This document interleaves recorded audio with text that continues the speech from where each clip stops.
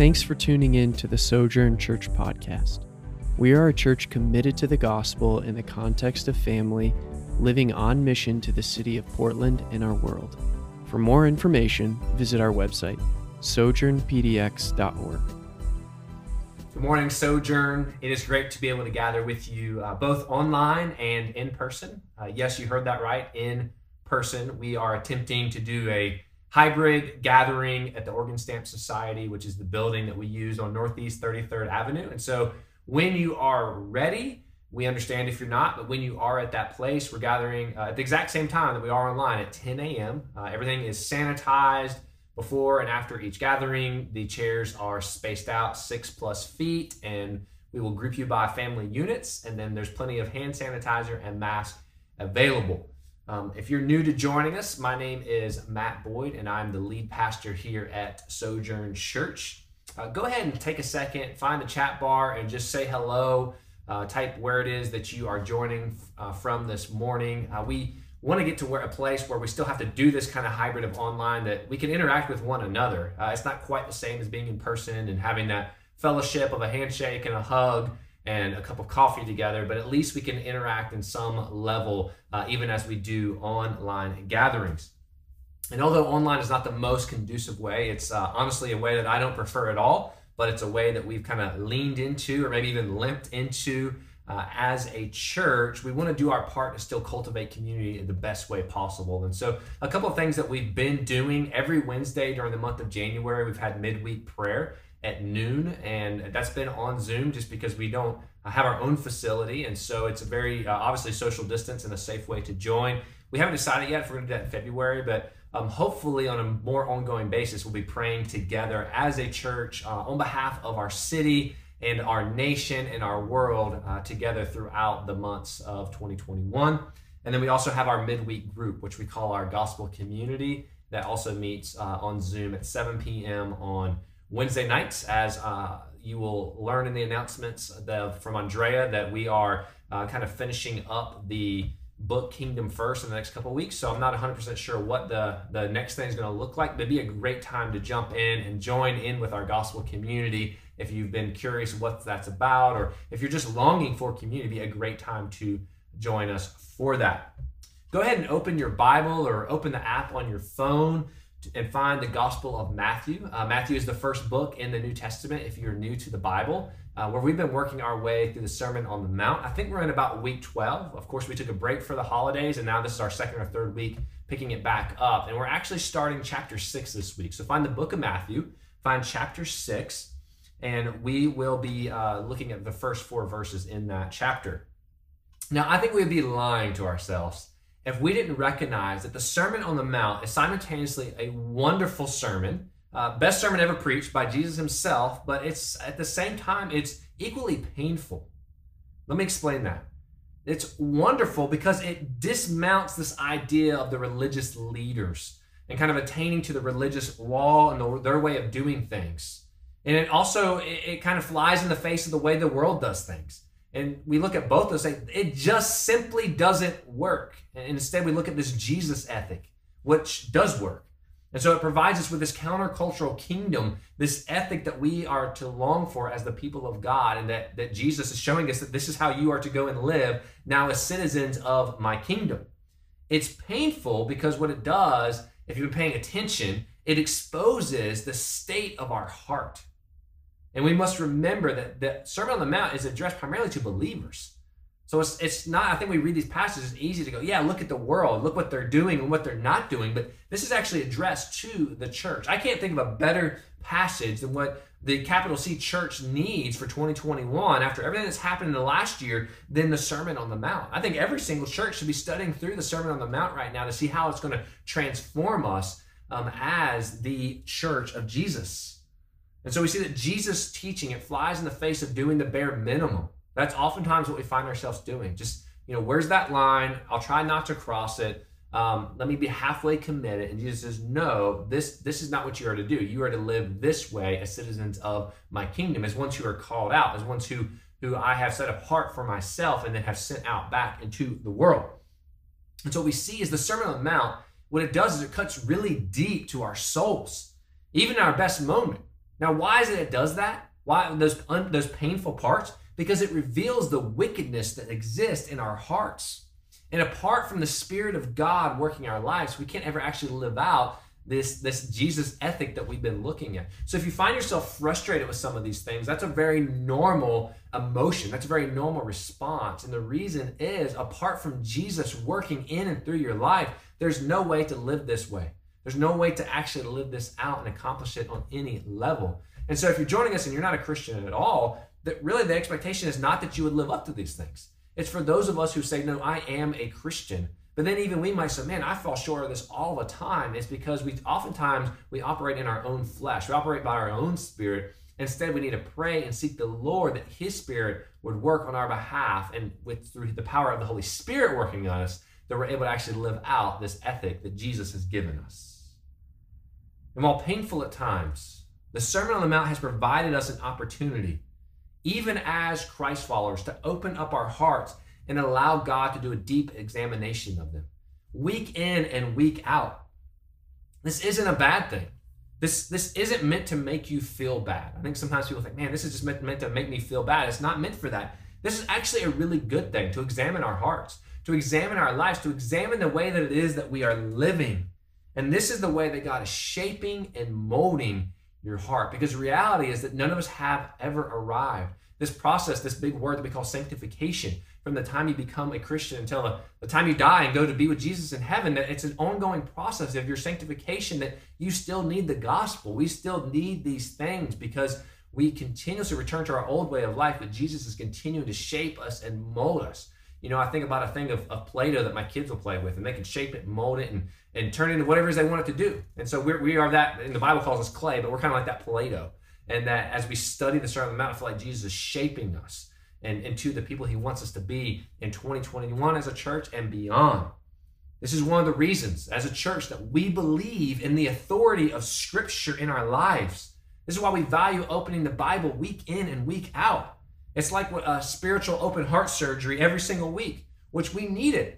Because regardless if you're watching us online or if you're at the Oregon Stamp Society with us, you walk out the door, you go down the steps, and you likely forget half of what you just heard.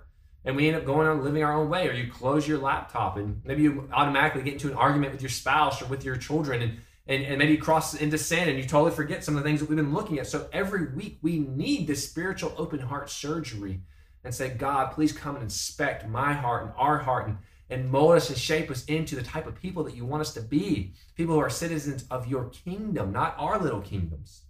Many churches are getting away from opening the Bible on a weekly basis. Many of them just have what they, more of like a TED Talk. And let me just give you some good ideas and some things that I came up with. And many of my peers even give me a hard time for being committed to expositional preaching. But I think that is one of the strongest components of the church. I think sometimes in our modern age, we think, man, if we just can meet at a cool venue, or if we just do things that look like the world, that will attract the world. But I think it's quite the opposite. I think the things the church has been doing for over 2,000 years, and I believe that opening the Word of God and doing expositional preaching is one of those things. And so it's one of those things that as long as I'm in leadership at this church, that we will value opening God's Word week in and week out, because that is where the power lies. That God has actually communicated it to us. Have you ever thought about that? We have this Bible, which is made up of numerous books, but these books are God-inspired. Yes, he allowed human men to author these books, but they're God-inspired. So God actually wrote us a book. God gave us a manuscript, a letter, and said, here, go and live by this. And so for that reason, week in and week out, we believe in opening God's Word. We believe in the authority of Scripture, and we think about interpretation. I think about the Sermon on the Mount, that we are called to live a countercultural lifestyle, that we are called to be salt and light. And I see so many of my peers who are kind of caving and giving in different matters of interpretation. I say, man, when we have a hermeneutic, it has to be a Jesus hermeneutic. It can't be a Matt hermeneutic. It can't be even a Sojourn hermeneutic. It has to be a Jesus hermeneutic, which interprets how it is that we are to live as Christ followers. We might get away with an annual checkup to the doctor for our physical, for a physician, which if you're me, every 3 to 5 years when Andrea bugs me enough that I finally give in and go. But we might get away with an annual checkup to our doctor, but we need a weekly checkup on our spiritual health. And that's one of the reasons that we believe in the gathering of believers. Sure, we can go out throughout our week and we believe that we're supposed to be sent out and that it's not all about just Sunday, but we also believe in Sunday. And part of that is we need it for our own spiritual health. We need to check in with God. We need to check in with one another and spur one another on in the ways that Jesus has described for us over the last several weeks of how it is that we are to live as those that he's called out. And so as we start the second chapter in the Sermon on the Mount, what Jesus is going to say next is it's really an explanation for us of something he said earlier in chapter 5 when he said, your righteousness needs to exceed that of the Pharisees. Now, if you know anything about the Pharisees, they knew the law. The Pharisees knew how to follow the law. They also knew kind of how the way to kind of cut the law and get around the law. But he says that our righteousness needs to exceed that of the Pharisees. And Jesus has given us an example. He's gone through the last 6 statements where he said that the Pharisees, or modern language for us would be, that he said that their righteousness, but I say this is actually righteousness. And so what Jesus has shown us is this is not a surface level or what you do on the outside. And it's not just about getting the right answers. It's not about just looking like you have your act together. It's not just looking like you can follow these things. But he says it's actually a matter of what's going on in your heart. Not a matter of what's going on up here. Not a matter of what you're even saying out here. Not even a matter of what I can see you doing, but what's actually happening in your heart when you are following through on these things. Even when some, like the Pharisees, externally keep the law and do these things, there are often things in their heart which show in actuality they aren't obeying the law. They might look that way to man, but God sees deeper than that. God actually sees our heart and he sees the motivation of our hearts. And so that's when we pray that God would not only change us externally, we pray that God would not only give us knowledge when we come together and look at his word, but that God would actually change our hearts. That the word of God would penetrate our hearts and penetrate our lives, and that his spirit would change us from the inside out, not just from the outside. And so over the next 3 weeks, as we start the second chapter in the Sermon on the Mount, in chapter 6, we're going to cover 3 things required for one practicing the ways of Jesus. You know, that's really kind of modern language of obeying the law, practicing the ways that Jesus presented for us. And so the first 3 things we're going to look at, or the next 3 weeks, is first we're going to look at giving to the poor. And that's really what we're going to focus on this week. Next week we'll focus on praying. And then the third week we'll focus on fasting. And these are 3 things that are righteous responses. These are 3 things that you must do as a Christ follower. But even in doing them, there is this heart check that must take place to ensure that your righteousness exceeds that of the Pharisees, and that they are not done in a hypocritical manner. It's not just doing them, not just checking off this list. You know, I think about my Apple Watch, which my wife and I like to compete now. We have these rings. If you have an Apple Watch, you know what I'm talking about. They have these rings on how much you exercise and how many calories you lose and how many minutes you stand. And so sometimes she'll catch me kind of doing this or kind of doing jumping jacks towards the end of the evening because I want to beat her because we're in this competition together. And so in some ways I'm doing it in a hypocritical manner. It's not that I'm actually been that physical and that active, but I'm just trying to get that in and cheat it in a way. And so it's the same way that this is pointing to this. That there might be some of those things that you go, look what I did. I gave to the poor and I prayed and I did these things, but they can still be done in a very hypocritical manner, even if to everyone else they look like you were doing them with a pure heart. And so Jesus now is going to continue for us on teaching on righteousness. And he begins literally by saying, beware of doing your righteousness before men. Now, the word used for righteous in the original language is the same word that Jesus used back in chapter 5 in both verse 6 and verse 20. Although the word for righteousness is the same word, the emphasis has actually shifted. And that's important for us to pay attention to it. Because at one point it was talking about being kind of salt and light and living out your righteousness that way. So it was done in a sense, it sounds like, for others to see. But in this case, it's kind of looking at it from a different angle. And previously, righteousness related to kindness and purity, honesty, and love. And now it concerns such practices as almsgiving, as praying, and as fasting. And so what we're going to see is Jesus comes in, he moves from a Christian's moral righteousness to his religious righteousness, but both in spheres of righteousness, Jesus issues his insistent call to his followers to be different. So from both angles, it's still the same that you are to be called out. You are to be different than the world. And in Matthew 5, he teaches that our righteousness must be greater than that of the Pharisees because they obeyed the letter of the law. The Pharisees knew what it meant to obey, but their obedience did not include their heart. And for it to be true obedience, it must include your heart. And so even when we talk about being generous at Sojourn, I say, look, if you're giving begrudgingly, don't give. We don't need your money. God calls us to be generous as his followers, but don't give it in a begrudgingly way. Do it with a glad and generous heart. And then we also see that when he tells us to be greater than the Pharisees, he also means greater in the form of our love. And he says, and greater than that of the pagans, because the pagans love each other, but our love must include our love for our enemies as well, just as we looked at last week. And now in Matthew 6, Jesus is going to come in, and he's going to be teaching us regarding the religious righteousness. And he draws two contrasts for us. He takes the religious leaders of the Pharisees first, and he says, you must not be like the hypocrites. In other words, Jesus is saying, listen, my true followers, do not be like those hypocrites over there. He then moves on to the mechanical formalism of the heathen and says, do not be like them either. And again, what we see here is that Christians are to be different both from the Pharisees and the pagans. We're to be different from the religious and the irreligious. We're to be different as the church from the world. And so let me pray for us, and then we'll get into our actual text this morning. Once again, it's Matthew 6. We look at the first 4 verses. Let me pray for us. God, as we start our gathering this morning and dive into your word, I ask that you would inspect our hearts. I love that imagery of it being like open heart surgery for our spiritual lives. And God, that each of us would take this time out of our lives, that we wouldn't be distracted by Facebook or any other app or anything on our phone or our computers if we're tuning in on the internet this morning, God. If we're at the Oregon Stamp Society, that we wouldn't be distracted by anything that's in the room or cars driving by. But God, that you would inspect our hearts. God, specifically as we look this morning at how we practice our righteousness before others, and that our hearts would be pure and motivation would be to practice it before you, and that it's for your glory alone, Jesus. It's in your name we pray. Amen.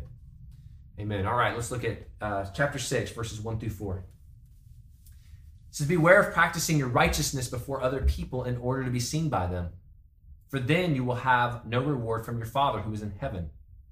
Thus, when you get to the needy, sound no trumpet before you, as the hypocrites do in the synagogue and in the streets, that they may be praised by others. Truly, I say to you, they have received their reward.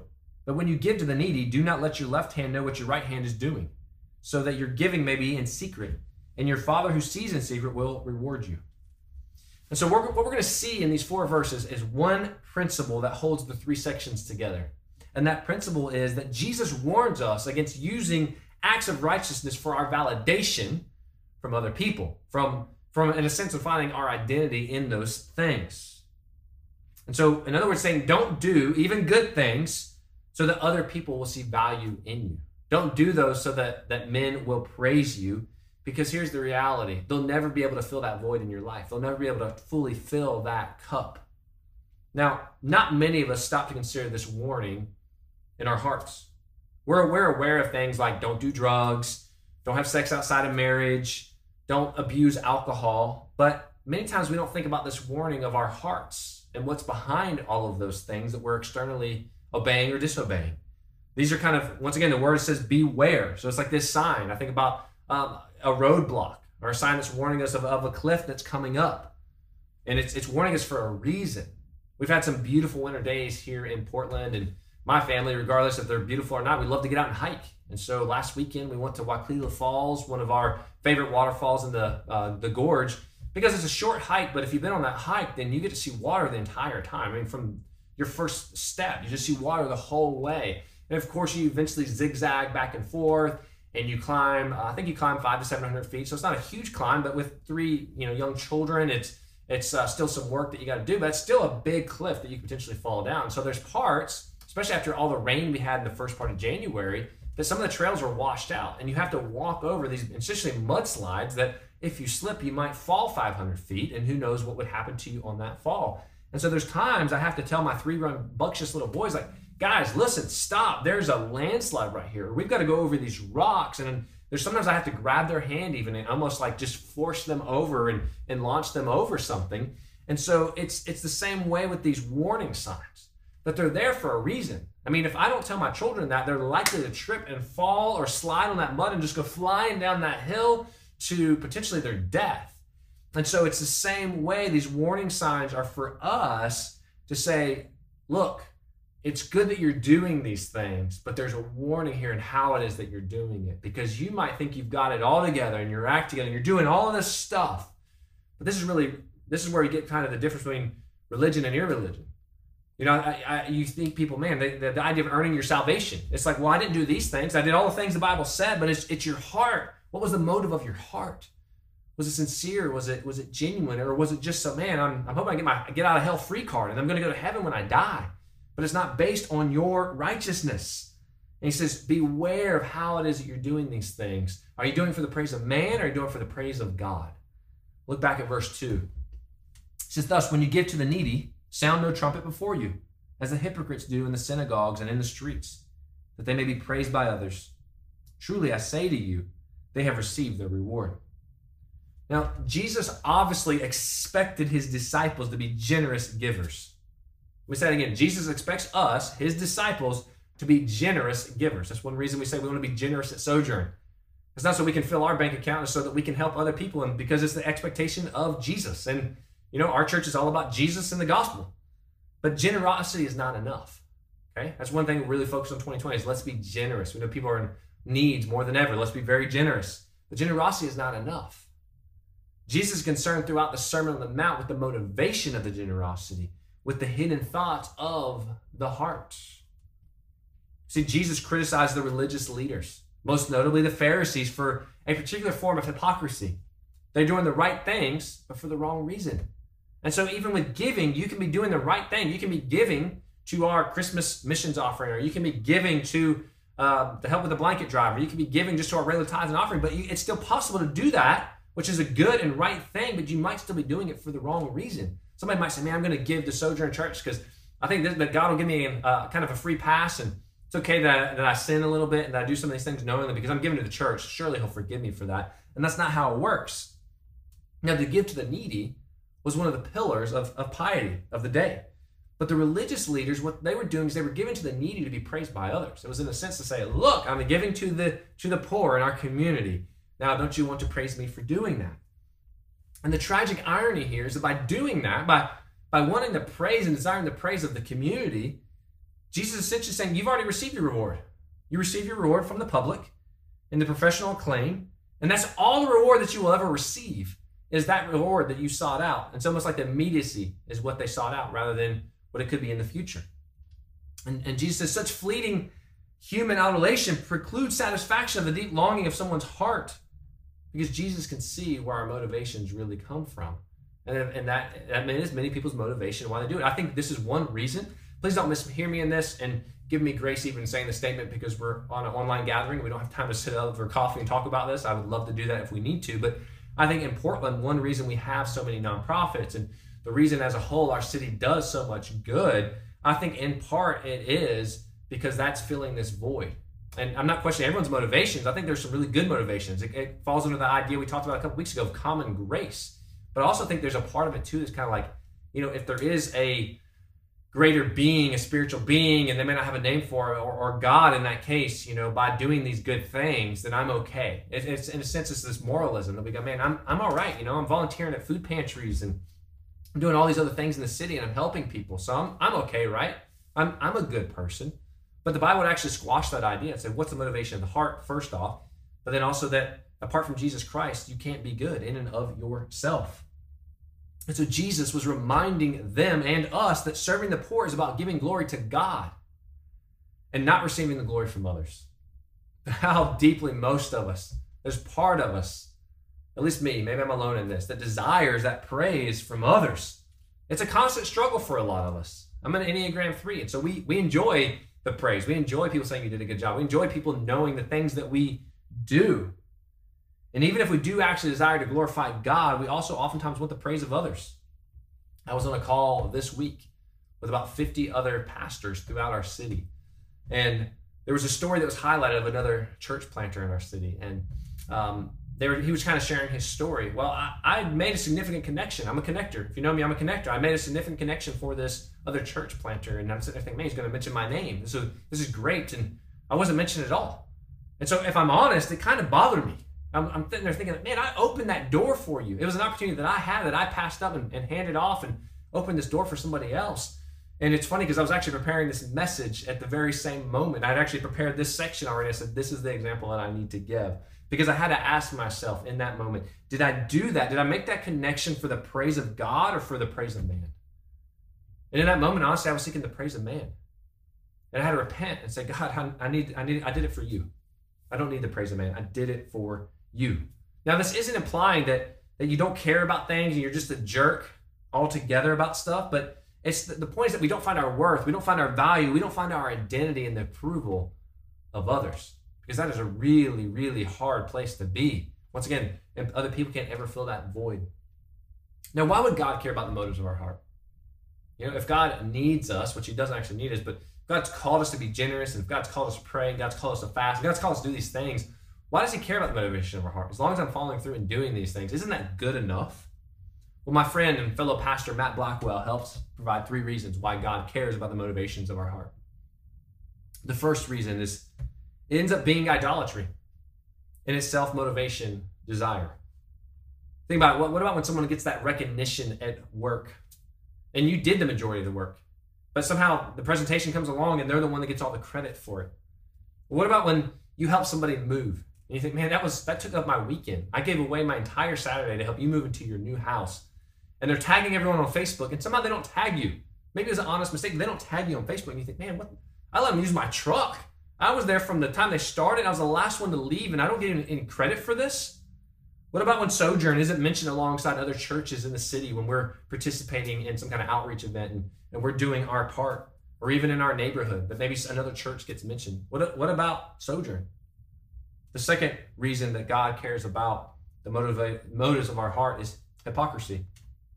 What about when our minds constantly wonder what others think of our social media posts, or in my case, my sermons, or something else? We put ourselves out there.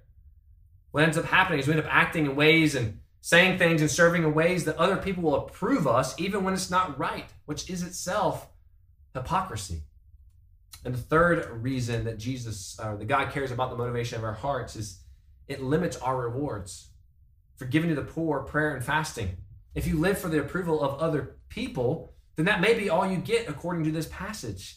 What this verse actually teaches us in other parts of Scripture, there's actually rewards in the next life. Not only do we get the reward of heaven, which, I mean, if you get just that, like, man, that's going to be awesome. I don't think any of us can imagine what it's going to be like. But it actually tells us we get rewards in the next life that we're then able to give to Jesus. And so if you are seeking just the praise of man here, then that may be all you get according to this passage. So I think we have to live with this tension that there's things that we'll do purely out of the motivation of our heart, good things that we may never get a mention, that we may never receive that earthly reward, but you will receive it in the next life. Charles Spurgeon says, you cannot expect to be paid twice. If therefore you take your reward in the applause of men who give you a high character for generosity, you cannot expect to have any reward from God. And so we should have our focus on the acceptance of God for what we give. And we should give little to no thought on what man may say concerning our giving.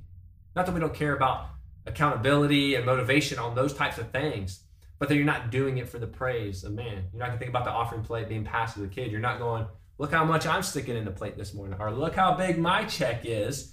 But we do it in such a way that we're not doing it for the praise of man. We're doing it for the glory of God. So how then do we approach giving to those in need from this text? Look at verses 3 and 4. It says, but when you give to the needy, do not let your left hand know what your right hand is doing, so that your giving may be in secret. And your Father who sees in secret will also reward you. So 3 things we see here. It says, give generously, give quietly, and give with God's reward in mind. So giving generously. Jesus assumes that giving to those be part of the normal, natural, or maybe supernatural response of a citizen of his kingdom. It doesn't say if you give. I think sometimes we think some of these things are optional. It doesn't say if you give. It says, but when you give to the poor. So the assumption is that we will be giving as kingdom citizens to the poor. Now, we all have these things, what I call whataboutisms, on how our money is going to be used, potentially wrongfully. We see someone asking in front of New Seasons for something, and automatically we have these whataboutisms fill our head. But what if they spend it on booze? Or what if they spend it on drugs? Or how are they going to use this money? But this is what I've found in my own life, just to be transparent. Oftentimes, That might be a legitimate concern, but instead of wrestling through that and really motivating me to be active, I end up becoming passive and end up not doing anything at all. I just continue walking or continue driving or hop on my bike. Think, man, what if I use this? And then, I get a few blocks down the street and I just totally forget that there was even that wrestling in my mind at all. And instead, what we should be doing, we should be wrestling through to activism. Actually, okay, yeah, sure, be careful and maybe you provide a meal instead of cash and maybe you do the same, but actually do something when your heart is prompted to respond to help somebody in need. We must not forget, think about our city, of all cities in the country. We have people sleeping under bridges. We have people sleeping on the streets of our neighborhood, and these people are image bearers of the divine, that they're made in the image of God. And so even when we help them, we talked about this on Wednesday night in our gospel community, we help them as fellow humanity, as fellow humankind. We don't help them as someone who's above them and over them, but someone who's equal to them. It just happens to be that their address is very different. It just happens to be that they're sleeping under a bridge and hopefully even in a tent. And so even when we do that, we have to check the motivation of our heart. But we see that we are called to give to those in need. And I think giving to the poor should be costly in some manner. That's why we see this idea of being generous. What does it look like to be generous? I think being generous, part of that is being sacrificial and giving up some of your own things in order to really love for those in need. In some ways, you may have to cut off life. Now, this isn't a religious rule, and I'm not prescribing what it is you are to do, but maybe you have to cut out cable, or maybe you have to go with a lesser internet plan, or maybe you skip that phone upgrade, or maybe you do without certain things so that you can be generous and be freed up from your finances in order to help those in need. Now, I am not sure that all of our giving to the poor will be right. We're not sure if they might use it on booze. We're not sure if they might use it on drugs. We're not sure they might just use it on something else that in our minds will be blowing the money. But here's what I am sure of, that if I'm not giving to the poor, that will be wrong. And so by not giving it all to those in need, that in actuality is what's wrong. We're not responsible for how they end up using what we would give to them. Yes, we want to use wisdom, we want to use caution, but we are responsible for responding to this passion and the passions that we are to give to those in need. The second thing is give quietly. I think about a funny story happening between your left hand and your right hand. I think about even with the offering plate being passed, but I can think your left hand is saying like, hey, let me see what you're doing over the right hand. Maybe you're pulling out your wallet or you're writing a check, or I don't know, nobody uses checks anymore, but you're putting your chip in your credit card, and your left hand goes, let me see. Your right hand's like, no, you can't do this. I can imagine like a funny little kid show about this. But think about this. Imagine trying to applaud with one hand. My hands are kind of big, so I can do that, but some of you can't even do that. You can kind of applaud. And so what this means about not letting your left hand and your right hand know what you're giving, it doesn't let these whataboutisms hinder you. In other words, it doesn't kind of say, wait a minute here. No, let's not do this. It goes, man, this is what we're called to do, so we're going to follow through and we're going to do this. Now, there's not much difficulty in grasping this concept between the left hand and the right hand. Now, not only are we not to tell other people about Christian giving, there's a sense in which we are not even to tell ourselves what it is that we are doing. In other words, we're not to go, I think about tax returns. We're in tax season right now. And we still live in a country, and this might be changing at some point, we still live in a country where by giving to a nonprofit, and if you're tuning in from elsewhere, you can give to Sojourn. We're a nonprofit, and you will get that tax write-off at the end of the year. But I think sometimes we can look at it and go, man, look how much money I gave this year. Imagine if you got your tax return this year and you got however much write-off because you gave to Sojourn or some other nonprofits, and you start texting people, man, I gave this much money away.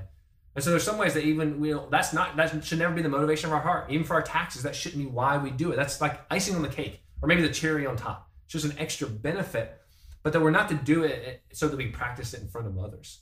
We're not to do it so that we get in conversation. Go, well, know how much I spent last year? You know how much I gave to the church last year? And honestly, I find myself at times doing that. I might get frustrated with people who go, man, they're not being generous. They're not giving. Do you know how much we could do if we had all the money that we gave? Well, that shows in that moment the motivation of my heart has turned to a wrong motivation. That's not why we give. And the third is give for reward. Here's the reality. We're all chasing rewards in life. And really, in all areas of life, right? In marriage, you're chasing the reward of a healthy marriage, a healthy relationship. In your job, you're chasing the reward of probably promotions and a better career and a fulfilling career. Some of us chase the reward of the praise from our boss, and some of us chase the reward of likes on Facebook, or some medal or some plaque that we can hang up on the wall, or an old window with a nice wreath. or something that we accomplish, but the reward of faith is chasing the reward that you cannot see. It's a reward that in this side of heaven you will never see. But you know that on that side, if Scripture is true, that we will have rewards that we can lay before the feet of our Savior, Jesus. And which reward would you rather have? Which reward? The right answer is that one, but the reality is for a lot of us, it's the immediacy. And so we're so futile. We go, man, I'd rather have this thing that I can hang on the wall because it looks nice and shiny. I can show it off to all my friends. And look what I got. But the reality is, as we check the motivation of our heart, what we should want is the rewards for the next life. Those rewards we can lay at the feet of Jesus as we bow before the King of Kings on his throne. It's easy, I think, for us to read these passages, and we can poke fun at the Jewish Pharisees of the first century. But what of our Christian Pharisaism? It's not so amusing. We've seen a lot of that in the church. We continue to see a lot of that in the church. And that we may not employ a troop of trumpeters coming out and saying, oh, look what I'm doing, to blow a fanfare each time we give to the church or to a charity. Excuse me. But a lot of times we kind of blow our own fanfare because it boosts our ego. Maybe you look for your name in a list of someone who gave to some charity. Or I think about those GoFundMe or sometimes there's like a meal train or a thing. We know someone who lost their wife unexpectedly recently and it was asking for money. And, and I don't think there's anything wrong with doing this, but I think it's the motivation of your heart. It's like, do you give a huge amount and then make sure your name is seen, or you can do it anonymous? A lot of times, well, I'm a church planner, so we don't have a lot of money, I don't feel like, so we're not giving big gifts, but even when we give them, let's just give it anonymous. I don't even want to know, what it was we gave, or that we do it just because we want people to see our name. But we all fall into this very same temptation. We all fall into this idea of wanting to draw attention to our giving in order to be praised by men.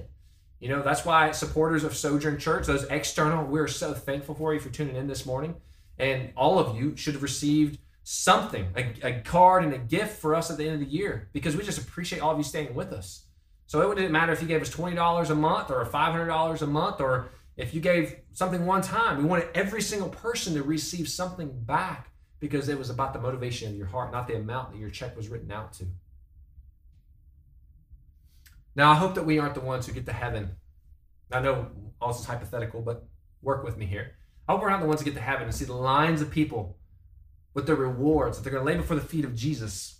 And then we're kind of sitting back in the corner with our arms crossed going, where's mine? And where do I get the line to get the reward to get in the line? And someone going, hey, brother, sister, you already got yours. What do you mean I already got mine? I want to lay something before the feet of Jesus. Where did I get mine? You got yours in Portland with the praise of the people. You remember when you did that thing and you were just like, man, I want everyone to see me. I want to be up on stage. Well, you've already received yours. It's kind of like being that kid on Christmas who maybe weeks before, maybe they get an early gift or maybe they found their gift. And you say, you know what, we're going to go ahead and give you your gift. And you're going to get to open your gift. But remember, Christmas is in 3 weeks. And so in 3 weeks, when your siblings are opening their gifts, just remember you already got your gift. And then Christmas morning comes and that kid's looking around going, where are my gifts? Like now I'm jealous. I mean, that was 3 weeks ago. I kind of forgot about that. And as a parent, you go, look, son, remember we gave you your gifts 3 weeks ago. You've already received yours. So now everyone else is getting to enjoy their gifts as you wish you had yours. Now, sometimes we do good things and they're motivated by wrong reasons, but there's even grace for that. Jesus still gives us grace. I don't want you to hear this if you realize, man, my heart motivation has been wrong in all this. That's okay. There's grace for that this morning. Jesus has grace for you. But Jesus offers a reward for those who are generous to those in need, who's generous to those who are poor. C.S. Lewis wisely wrote in an essay entitled The Weight of Glory. He said, we must not be troubled by unbelievers when they say that this promise of reward makes the Christian life a mercenary affair. There are different kinds of rewards.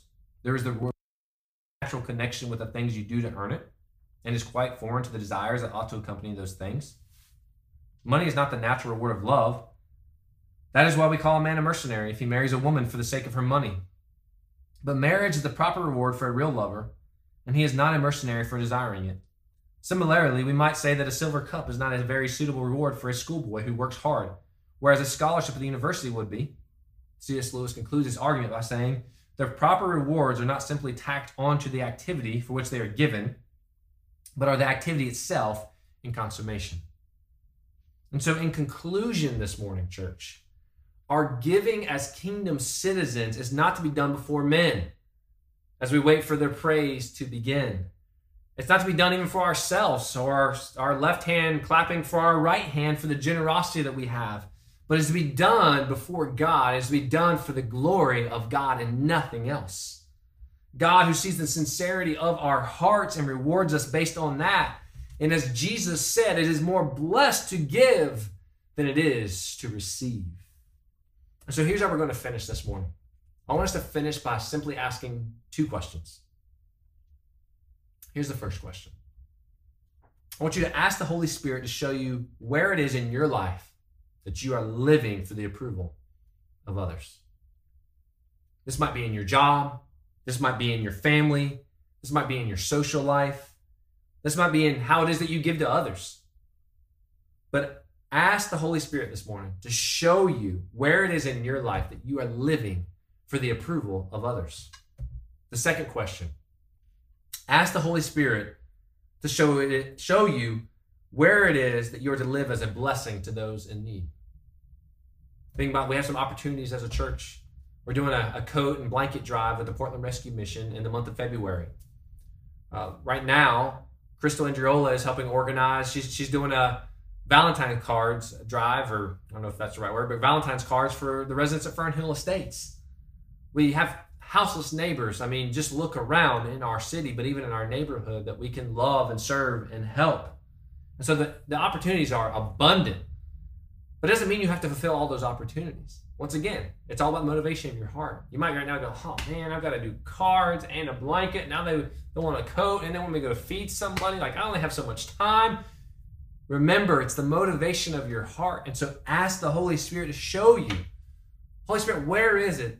The opportunities are abundant, but where is it you are calling me to live as a blessing to those in need? And then as a church, we can come together and hopefully do some of those things together. Doesn't always have to be together, but there's many opportunities that we can do together as a church to bless those in our community. And as we ask God to inspect our hearts, to reveal where we're living for the approval of others, but then ask him where we can purely be motivated in heart for his glory and his glory alone. And so to that end, church, let me pray for us, and then we'll finish our time together. Heavenly Father, we give because you first gave to us. And we want that to be the motivation of our heart. God, we don't give to receive salvation. We don't give for the approval of man. We don't give to receive some plaque or some praise, but God, we give for your glory and your glory alone. But we repent this morning for the times that we don't give for those reasons. We repent for when we seek the praise of others. We repent when we seek a temporary reward, an immediate reward, God. We repent of those things. God, we repent when we act like the Pharisees and the hypocrites. God, inspect our hearts this morning. God, allow us to have motives that are pure for the reasons that we give. God, the needs are abundant in our city. The needs are abundant in our community. And God, we ask at Sojourn as a small church that you would guide and direct our hearts as a community to where it is that we should be giving. God, we don't feel like we can do everything, but God, we know you've called us to give. And so we don't want to allow excuses and whataboutisms to cause us to inactivity, but God, we want to be active in responding. And so God, if it's the houseless in our community, if those who sleep under the bridges, God, if it's children at school in need of school supplies, if it's the people who are in need of shelter at the Portland Rescue Mission, or in blankets or coats or cards at Fernhill Estates, God, we just ask that you would guide and direct our steps, but that you would guide us to activity, not inactivity. It's by your power, and it's for your glory and your glory alone, Jesus. And we pray these things in your name. Amen. Amen, church. Thank you so much for listening. We'd love to hear how God is working in your life. You can connect with us and find more available teachings and resources at our website, sojournpdx.org.